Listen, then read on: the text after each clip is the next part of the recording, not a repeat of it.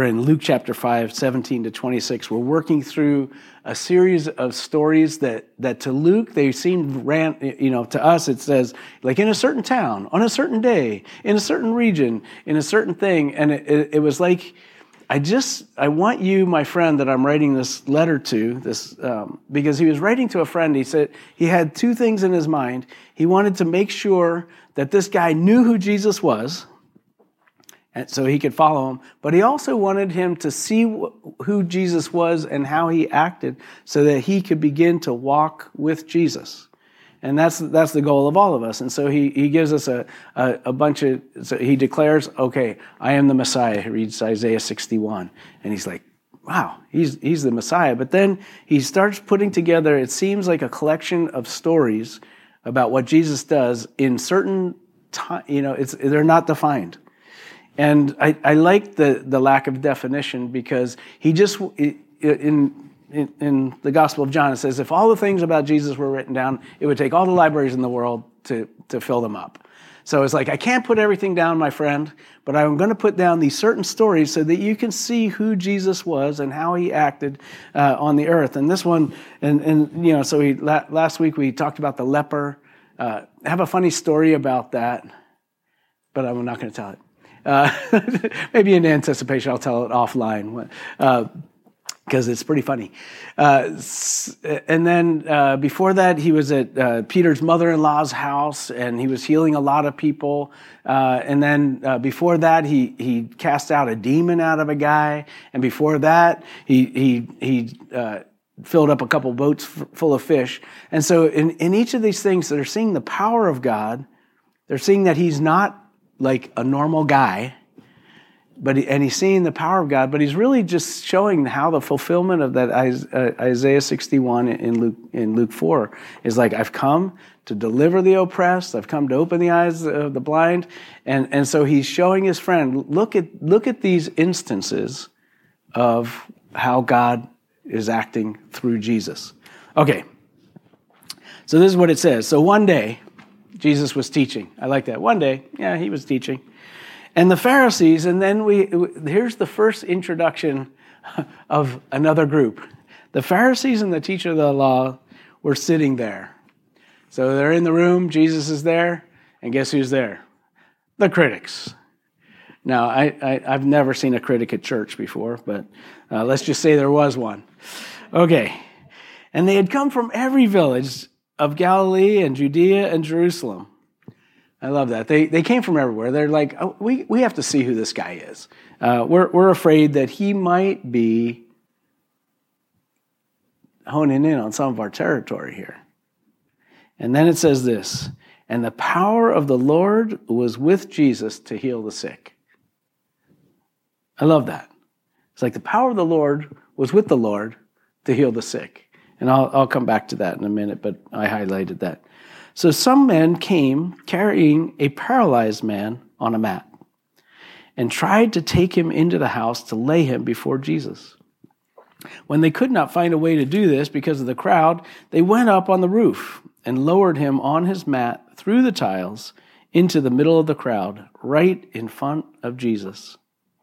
And when Jesus saw their faith, underline, he said, friend, your sins are forgiven. The Pharisees and the teachers of the law began thinking to themselves, who is this fellow who speaks blasphemy? Who can forgive sins but God alone? Isn't this so dramatic? Jesus knew what they were thinking and asked, why are you thinking these things in your hearts? Isn't that great? He's like, I know what you're thinking. Why are you thinking like this? And they're like, what? How do you know what I'm thinking?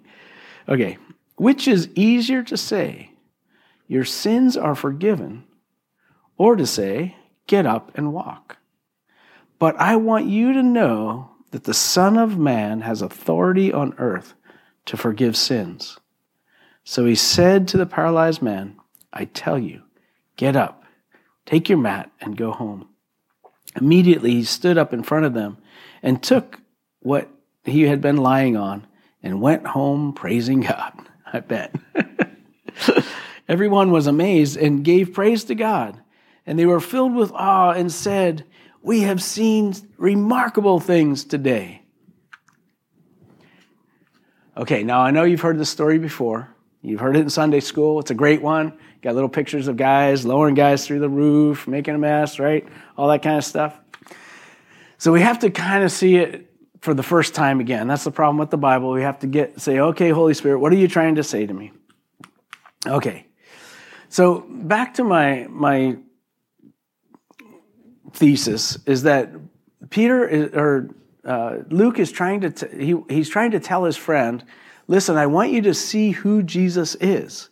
And he introduces a pretty radical concept is that I am the one who is able to forgive. Now, I don't know about you, but David in one of his Psalms, he says, restore to me the joy of my salvation. I don't know about, when I got saved, I was like super happy.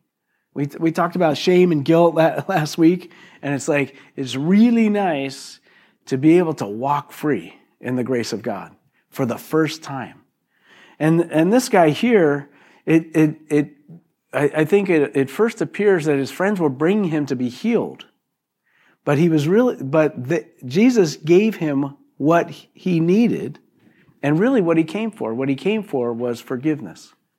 Because ultimately, all of us are going to pass from this life, right? All of us we'll probably get older and we'll probably start falling apart. Anybody? Maria?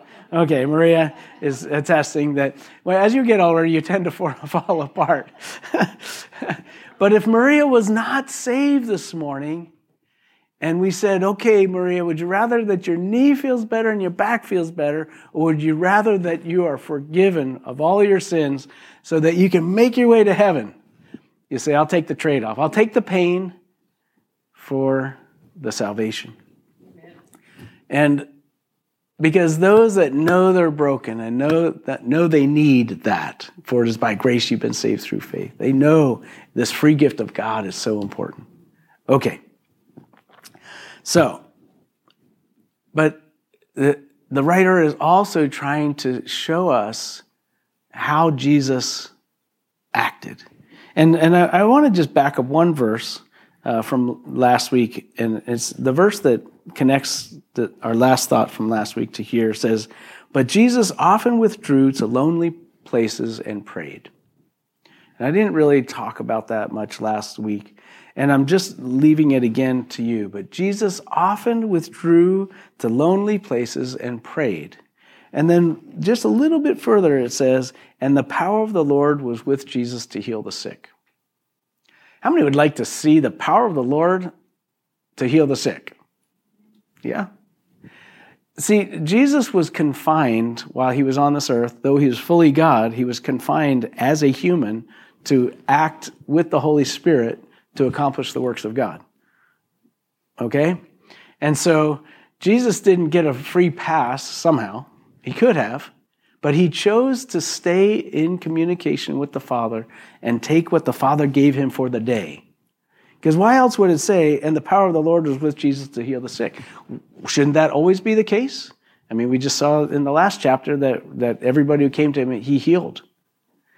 But then why did Jesus go to lonely places to pray? Why didn't he just act outside of himself and say, look, I am fully empowered now? But instead, he kept going back. So the reason I say that is because I think Luke was trying to tell his friend that I want you to see how he saves, but I want you to see how he walks. Because just as we are saved, we get to walk like Jesus. Now, I'm not going to say that you're going to turn into a faith healer of some sort. I wish we all would. I wish we all had the power of the Lord to heal the sick. That would be super awesome. But then we just create a crowd, and then, the church would have 16 services, and I'd be dead because I couldn't handle all that right? So instead, we just give it to Jesus, and we pray, as James tells us, we pray for the sick, and we see God restore them. Okay, all that. Okay, so let's go back to our talk here. So one day as he was teaching, the Pharisees and the teachers of the law were sitting there. They had come from everywhere. So Jesus comes in. He's like, okay, it's time to share the gospel and start healing some people. And right there on the front row, right there, are a bunch of guys saying, that's not how God works. God only works as we know him to work in the past. This is one of the problems with the Christian church today, because we're still trying to say that God only works the way he works in the past. And so Jesus is like, I want you to see that God is always ready to do a new thing. Always. Okay? And even last month or a month ago, there were headlines in certain conservative papers saying that in Asbury College, a bunch of people were getting together and a revival was breaking out in Kentucky. And, I read some Christian stuff once in a while, Christian news, and you've got preachers on every side. This isn't God. It's like, I don't know if it's God. This is totally God. So you have critics across the board.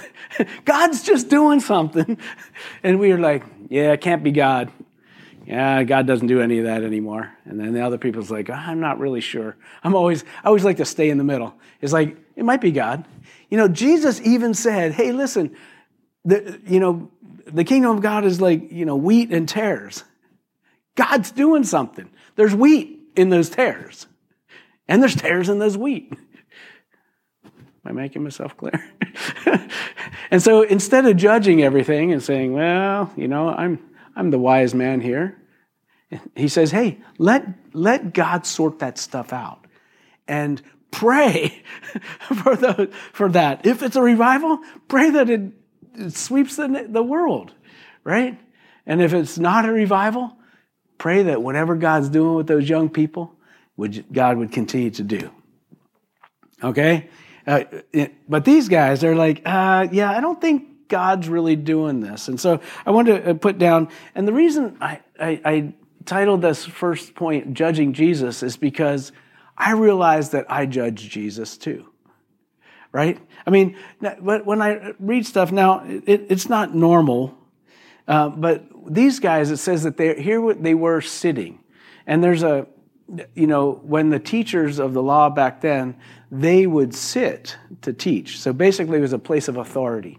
Have you ever sat in front of Jesus? Anybody? I don't know. It's like, Jesus, you don't really know what you're talking about. You don't know what you're doing. How do we know this? Is because he's speaking to us constantly. Gio gave us a good illustration.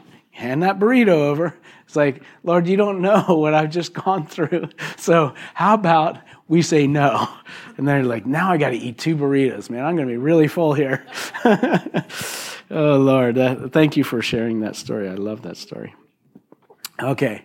So these guys knew better than Jesus, and we often, and too often, want to know better than Jesus. And Jesus is always trying to take us out into deeper water, and we're like, yeah, I don't think that's the Lord. Okay. And so, of course, they were critics. These guys were good conservatives. They're like, good conservatives, nothing should change. No, it has to change, people, because the way it works is different now because the Savior has come. Okay. Now, here's another thing that, before I move on. The problem with critics is that they don't see things the way the Lord sees them. In that time, when somebody was sick, they would ask the question, what have you done to sin against God? Right?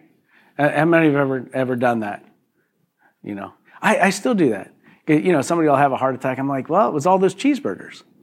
Right? I'm a critic, Now, it might have been those cheeseburgers, but I know other people. My dad ate a lot of cheeseburgers. He didn't die of a heart attack, right? I mean, it's not because of his sin. It might be. But we want to always try to assign sin to everything. So it's like, if they didn't do that, they wouldn't be where they're at, right? Have you ever done this? You know, see a broke guy, see a homeless guy. It's like, well, you know, I'm sure he had the opportunity. And that's what these guys were doing. It's like they're just judging everything. And Jesus is like, I don't care. I'm not seeing you that way. I don't try to diagnose you. I try to heal you, to give you grace. Grace upon grace, right? Now, back in this day, and you'll see throughout the Gospels, they don't have like a medical diagnosis. They just look at what's wrong with the guy. They don't say, man, he has glaucoma, and that's why he's blind. They're like, he's blind, you know.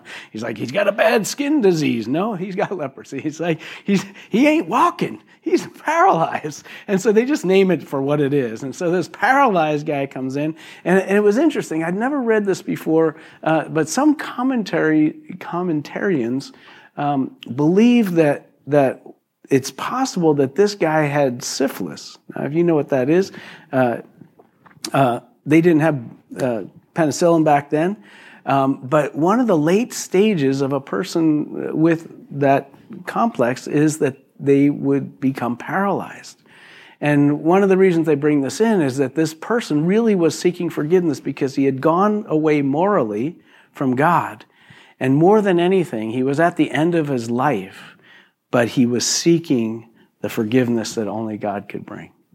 And I thought, it's interesting. We don't know, but it's an interesting take on it because ultimately we all have gone away from God morally, and all of us in our hearts want that assurance that the Savior can forgive us. So this is great stuff. Okay, so all that to say, stop judging everybody for whatever ailments or whatever they got going. If they're broke, if they're tall, if they're losing their hair, it's like, yeah, you should have taken more, whatever, you know, get some more Rogaine going, whatever. Instead, the call for us is to give grace upon grace. It's like, I don't care how it all went down. It doesn't matter. Let me pray for you. Let me see you as a child of God. All right, number 2. Then we get the story of the 5 guys. 5 guys. That's like a hamburger joint. It's like, okay, stop eating those hamburgers. I don't want to have to judge you. Just kidding. All right, here we go. So it says, I know. So some men came carrying a paralyzed man on a mat, tried to take him into the house to lay him before Jesus. But the problem was they couldn't get in the house because the dumb Pharisees, now I'm judging Pharisees, because dumb conservatives were trying to judge Jesus, and they were keeping the stuff from flowing, right? They were in the way. But instead, these 5 men, or the four guys, it says they tried to take him into the house to lay him before Jesus. When they could not find a way, I love that. They could not find a way. And I feel that way sometimes. It's like, I want to find a way to get people to Jesus. Right? I mean, ultimately, where it's at is people coming to the Savior. That's what I'm praying for all the time. That's what revival is for me, is when people who don't know Jesus get to know Jesus, right? And it's because they couldn't find a way to do this because of the crowd, they went up to the roof and lowered him through the mat, through the tiles. I'm not going to give you a construction lesson on how they constructed homes in Israel. All to say is they went upstairs, they broke through, and you can just see this. Jesus is teaching and all this stuff starts coming down. It's kind of like if these panels started falling down on the ground, or like, man, just trying to get the Pastor Stu this morning. I'm like, whoa, that's bad. But they break through, and I was thinking about this because what is it for us? There's a couple things that come to mind when I think about this. It's kind of like I wrote down that they had some strong guys, because to lower a guy into a room, that's on a mat. So these guys were strong. So they had some strong friends. They had some innovators, right? It's like, how are we going to do this? Well, they're blocked. They're looking around. Let's go through the roof. So they're innovators. These are people. It's like, what do we have to do to innovate so that we can see people come to Christ? Making sense? And then, of course, they had the engineers. Good news, we're living in Silicon Valley. We got a few engineers that can, take this roof off, man. That's the best way to get it. So for us, though, we have the innovation that Jesus gave us of prayer. I am still convinced that the reason that people come to know Jesus is because of our prayers. 100%. I don't know how my eyes were open. I don't know how your eyes were open. How is it that, and even back to our verse here, it says, this is not of yourselves. It's a gift of God. And there's a question that scholars have. It says it's by grace that you've been saved. Is that the gift of God? Or is it faith? It's like, how did God give me a gift that I could say, yes, I believe in you. And that's what our prayers do in evangelism. So these guys had that. They're like, man, we got to get this guy to Jesus. I think most Christians think that everybody goes to heaven automatically, or at least we act that way. I know we don't believe it theologically. We think that, but we have to create a way in our minds to allow all the other people that we know not to know Jesus. I do too. But I constantly think of it. How do we innovate? What kind of engineering do we need so that we can pray in such a way that we can get these people to Jesus? You'll notice that it took 4 guys to do it. And I think that's illustrative of what we need. It always takes a few people to get people to Christ. You know that? So I need you to pray with me for my peoples, and you need me to pray for you for your peoples. Right? And so that's what these guys did. But let's talk just for a couple minutes about this paralyzed guy.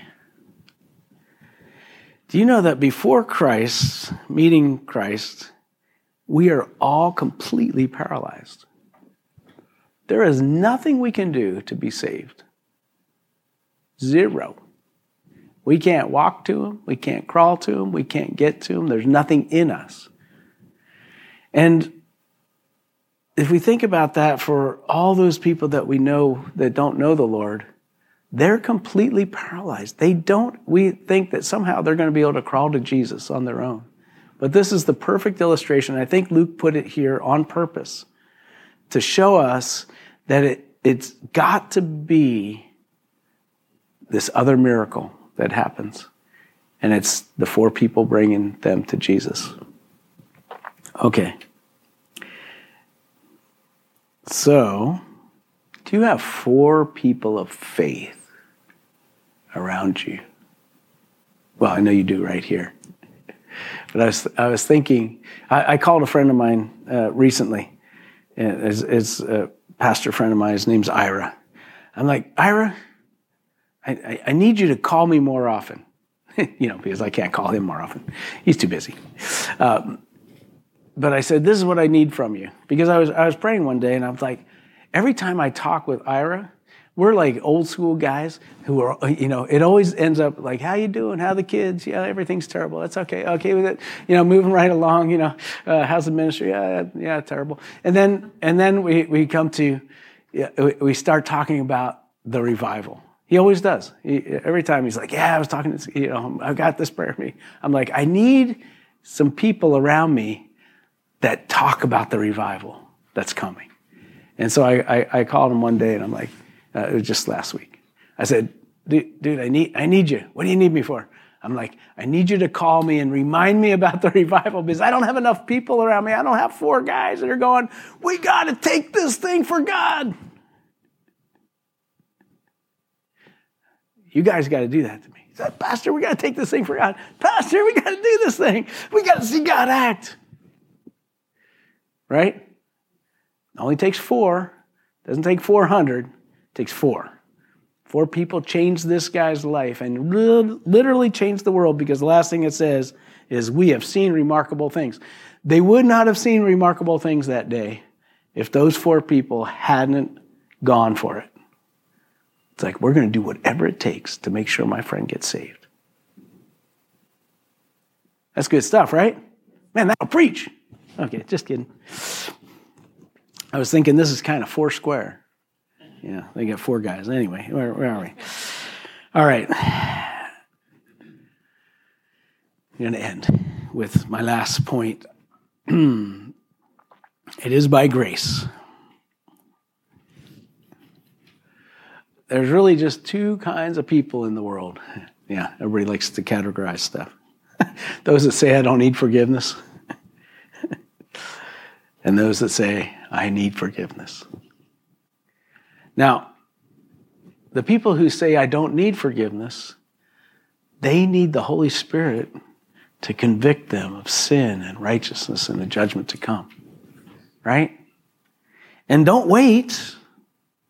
Because I think, it's like a lot of people, they wait till their deathbed. What a waste of a life.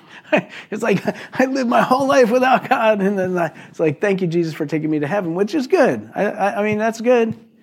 But wouldn't it have been great if it started now? And then they live their life for Christ. And then when they get to see him, Jesus is like, well done, my good and faithful servant. Good job. That was awesome. Instead of, the deathbed is like, well, I can't really say well done because you haven't done anything, but by grace you've been saved through faith, and this is not of yourself. It's good. It's a gift of God, and you're in. But getting in isn't the point, is it? It's being in to the kingdom. Being part of the 4 that brings the 1. Being the one that says, wow, look at what God did as a workmanship created in advance for us. Okay. It's by grace. We're back to the paralytic. There's no power in us, but there's lots of power in the Lord. And we're actually getting towards Easter, I think.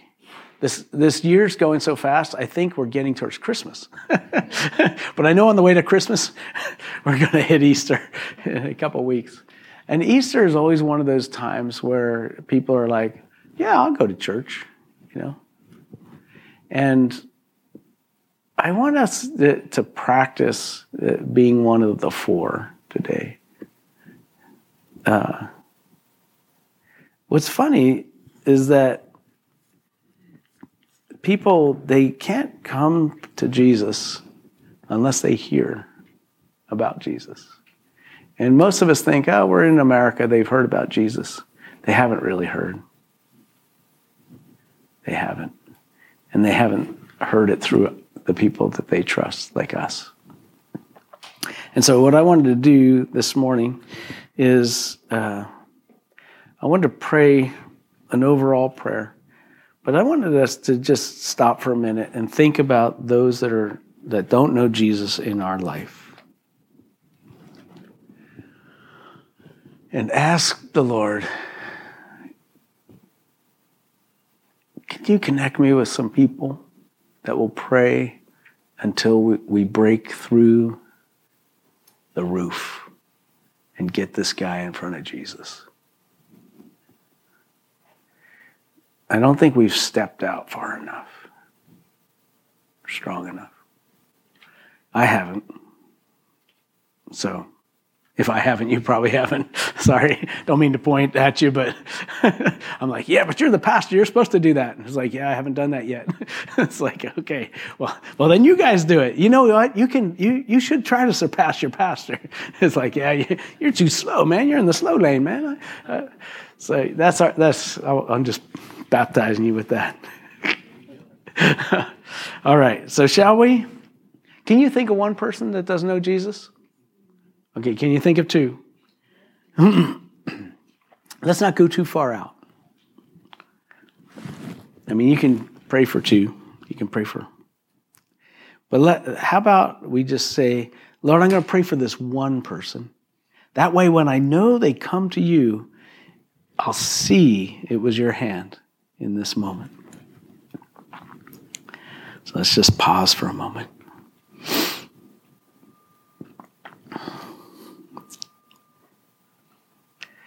And the power of the Lord was with Jesus to heal.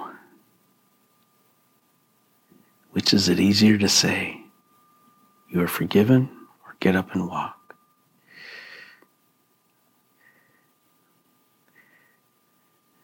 Lord, we just stop and come before you right now with that one person that we love and know that we want to have their eyes open to see who Jesus really is. Just as Luke was sharing this story with his friend, he wanted his friend to see who Jesus really was. He's the one that forgives sin and the one who heals. And Lord, we care that your grace goes forth in people's lives.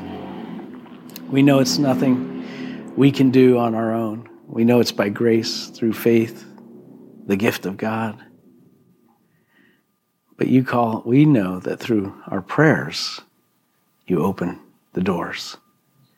And so, Lord, we agree together for these friends that we're talking about, family members, possibly, and ask that you would open their eyes, that they would see the glory of God, the glory of who Jesus really is, as the Savior, as the forgiver, as the one who wants them to be free.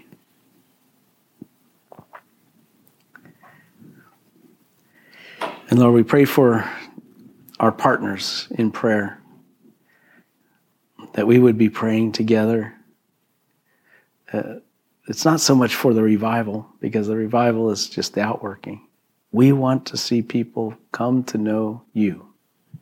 Just as many were coming into that house and saying, look, it's Jesus. That we would be those people as well. And so, Lord, we ask for your supernatural. That's what we need, not just the natural. We need you to step into our lives, our fellowship, our world, to bring glory to you. In Jesus' name. Amen. Amen.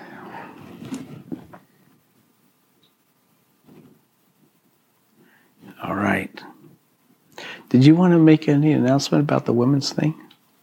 Should probably, all of us that are signed up should probably meet for a couple minutes with me. Okay. Just to figure out details. So, Jindy, if you're going to the women's thing this weekend coming, I have a quick update on Guatemala. I got an email from Lillian on Wednesday, which I haven't responded to yet. But projects this year are building some houses, some like hard work. I don't know how that works and how many that is. And then also there's a couple sustainable things. The other one is putting in a tilapia farm in one or two villages to help them with sustaining their food there. We've never done these projects before, but I know. It's like, I'll bring my fishing pole. That's all I know. I got my fishing pole. Is that what I need? So I'm not sure if we're landing on those projects, but we're moving on to something different this year. So I'm pretty excited about that, but I haven't.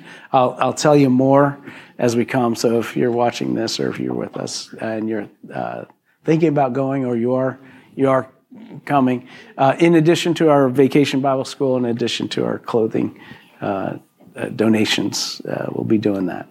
So getting excited. It's coming. And just wanted to give you that quick update this morning. All right. Well, I'm signing off with those of you online. Thanks for joining us this morning. Continue to pray for your friends and your family, that Jesus would open their eyes. I want to see them come to know Jesus like you do. Amen. All right, have a great day, and we'll see you soon.